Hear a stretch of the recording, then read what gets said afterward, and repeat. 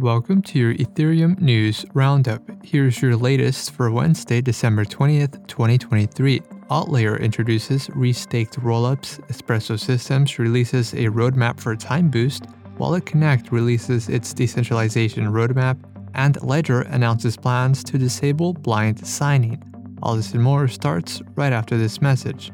This episode is sponsored by Harpy, an on-chain security solution for Ethereum-based wallets. Harpy helps you detect and prevent malicious transactions before they execute, safeguarding your assets from theft in real time. Secure your wallet for free at harpy.io/ETH daily.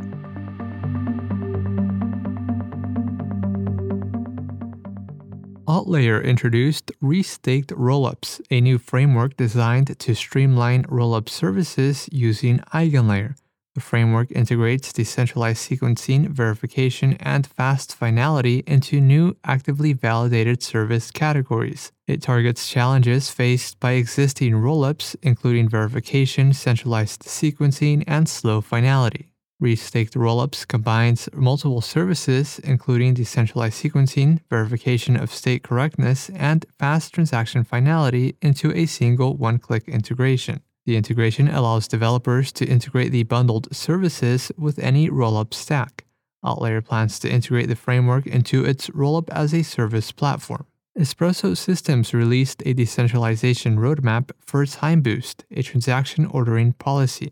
Time Boost, co-developed by Off-Chain Labs and Espresso Systems, will be integrated into the Espresso sequencer. The policy allows users to optionally pay a fee for priority block inclusion, with reducing the impact of MEV. Arbitrum antitrust chains will have the option to use Time Boost for transaction ordering. The policy uses an encrypted mempool, ensuring transaction details remain hidden until the order of transactions is finalized. The 2024 roadmap for Time Boost includes an initial integration with Arbitrum Orbit, a testnet launch, and an expansion to support all rollups on the Espresso sequencer. Wallet Connect, a protocol for connecting wallets to dApps, released its roadmap towards decentralization. Currently, the project is iterating on a closed, permissioned version of the Wallet Connect network.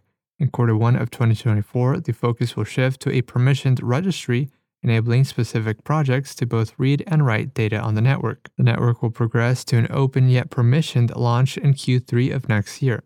Wallet Connect aims to transition into a fully open, permissionless infrastructure layer in 2025, allowing anyone to host their own nodes. Wallet Connect has already been integrated by over 500 wallets, enabling users to connect with more than 3,000 dApps.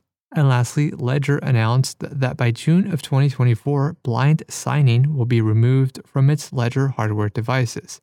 Blind signing means that the signer is unaware of the transaction data they are signing because the message signatures are concealed. Instead, Ledger will require clear signing, requiring users to review transaction data prior to signing.